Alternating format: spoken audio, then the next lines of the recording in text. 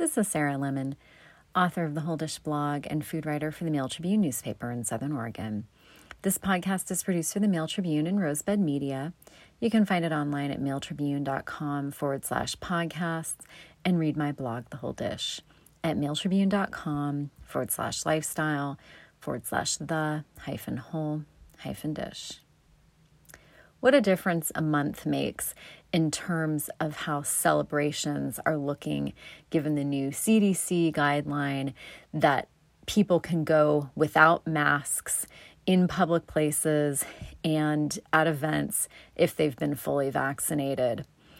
My family's working toward that goal, and we know quite a few people, as many of us do, who have been vaccinated against the coronavirus and are shedding their masks and returning to life as normal. As recently as the 1st of April, this wasn't the case when I was planning a birthday party for my older son, when outdoor gatherings were still sort of the rule of thumb and single-serve food items definitely the way to go. He had cupcakes for his birthday, so each kid could just take one, no communal cake, passing plates back and forth, which worked great at a kid's birthday party because kids, of course, love cupcakes, particularly if they're topped with a favorite character, or in this case, dinosaurs licensed from Jurassic Park were his choice. For my younger son's birthday coming up this week, we can feel more relaxed. Things can return to normal a little bit now, to the extent that we can have a regular birthday cake. Now, I'll be the first to confess, I'm a pretty ambivalent baker, specifically of cakes, and I definitely don't like to mess around with layers and piping frosting. So the honor of preparing the birthday cake has fallen to my kid's grandmother, who has developed an interest in this particular form of baking over the past few years and has done amazing jobs on their birthday cakes, for which I've been so grateful. But sometimes I have to step up to the plate. I have to make something happen. I'm not above boxed cake. And certainly a sheet cake takes a lot of the work out of layering and frosting and decorating. I posted a chocolate sheet cake to my blog last year for my younger son's birthday. He's not the chocoholic that his older brother is, not quite that much. And he's pretty open to a variety of flavors. And I kind of think that the idea of this candy bar sheet cake posted to my blog on May 24th under the headline Candy Cake Cause for Celebration would sort of be right up his alley and pique his interest. He likes things that are a little clever, food that suggests something else, using food in unusual ways, even at the age of 6. This particular cake offers a lot for a wide variety of diners. It's a white cake with a butterscotch sauce and then using classic candy bars as a crunchy topping on top of this fluffy cake that's infused with this sauce. It was originally published by the Los Angeles Times, and the recipe is called Candy Bar Sheet Cake. This is one you could consider for your Memorial Day bash as well. You want to keep it cold before serving, though, because it's topped with whipped cream, which I actually think is great.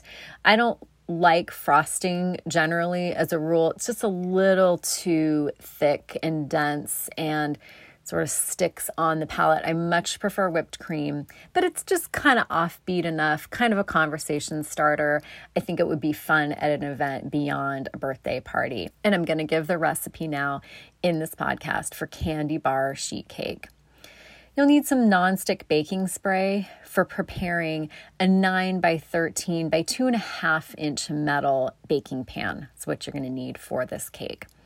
The cake itself calls for 2 cups all-purpose flour, a 1/4 cup dry milk powder, 3 tablespoons cornstarch, 1 tablespoon baking powder, 1 teaspoon fine sea salt, 2 cups granulated sugar, 1 cup whole milk, a 1/2 cup vegetable oil, a tablespoon pure vanilla extract, and 5 large egg whites.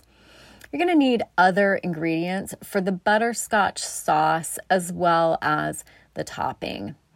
You'll need 1 cup packed light brown sugar, a half cup whole milk, 4 tablespoons unsalted butter, a 1/4 teaspoon fine sea salt, 2/3 cup sweetened condensed milk, a tablespoon of pure vanilla extract, and a cup of chilled heavy cream. And then you're going to choose some of those classic candy bars, your preference. Butterfinger or Heath are recommended here. 2 that are 2.1 ounces each. That's a sort of strange number. That's how they're packaged. And those are roughly chopped. Start candy bar sheet cake by preheating the oven to 325 degrees. And again, as I mentioned, with the baking spray, grease that 9 by 13 by 2.5 inch metal baking pan. In a large bowl, whisk together the 2 cups all-purpose flour, the 1/4 cup dry milk powder, the 3 tablespoons cornstarch, the tablespoon baking powder, and the teaspoon fine sea salt.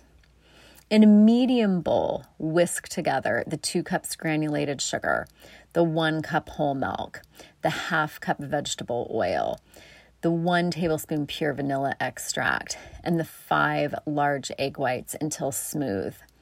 Pour the liquid ingredients over the dry ingredients and whisk until just combined, and then pour the batter into the prepared pan and smooth the top. Bake in that preheated 325-degree oven until it's pale golden brown on top and a toothpick inserted in the center of the cake comes out clean, and that'll take about 40 minutes. While the cake's in the oven, make the butterscotch sauce.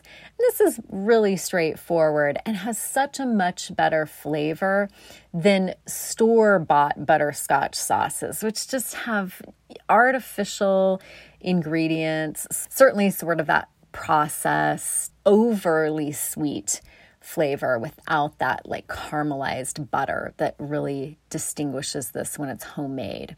So combine in a small saucepan the 1 cup packed light brown sugar, the 1/2 cup whole milk, the 4 tablespoons unsalted butter, and the 1/4 teaspoon fine sea salt.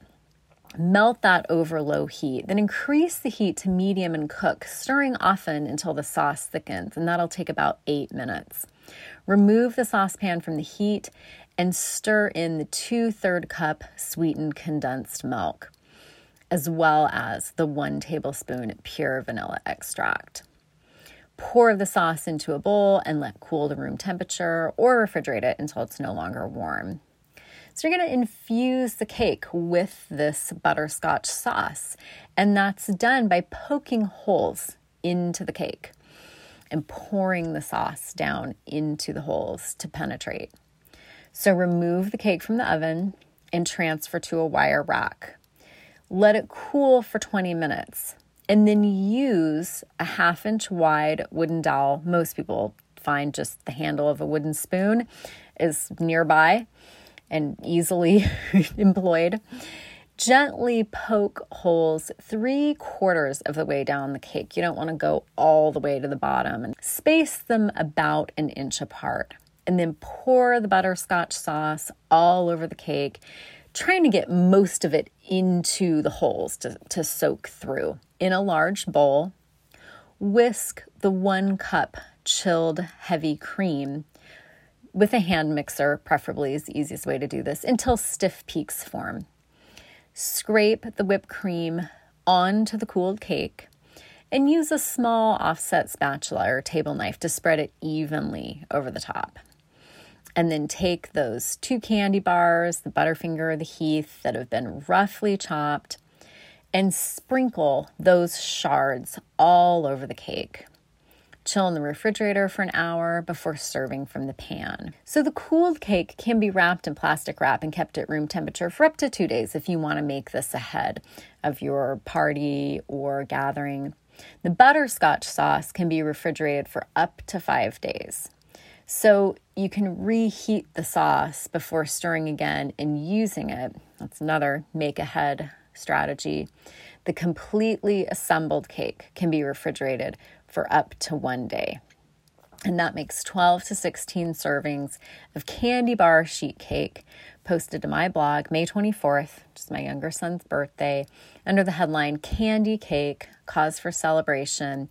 You'll see a photo of that recipe, originally prepared by the Los Angeles Times, sort of pique your interest for this unusual, this kind of outside the box dessert a little bit for your celebrations and summer gatherings on my blog, The Whole Dish, at mealtribune.com/lifestyle/the-whole-dish. Thanks for listening to and reading The Whole Dish.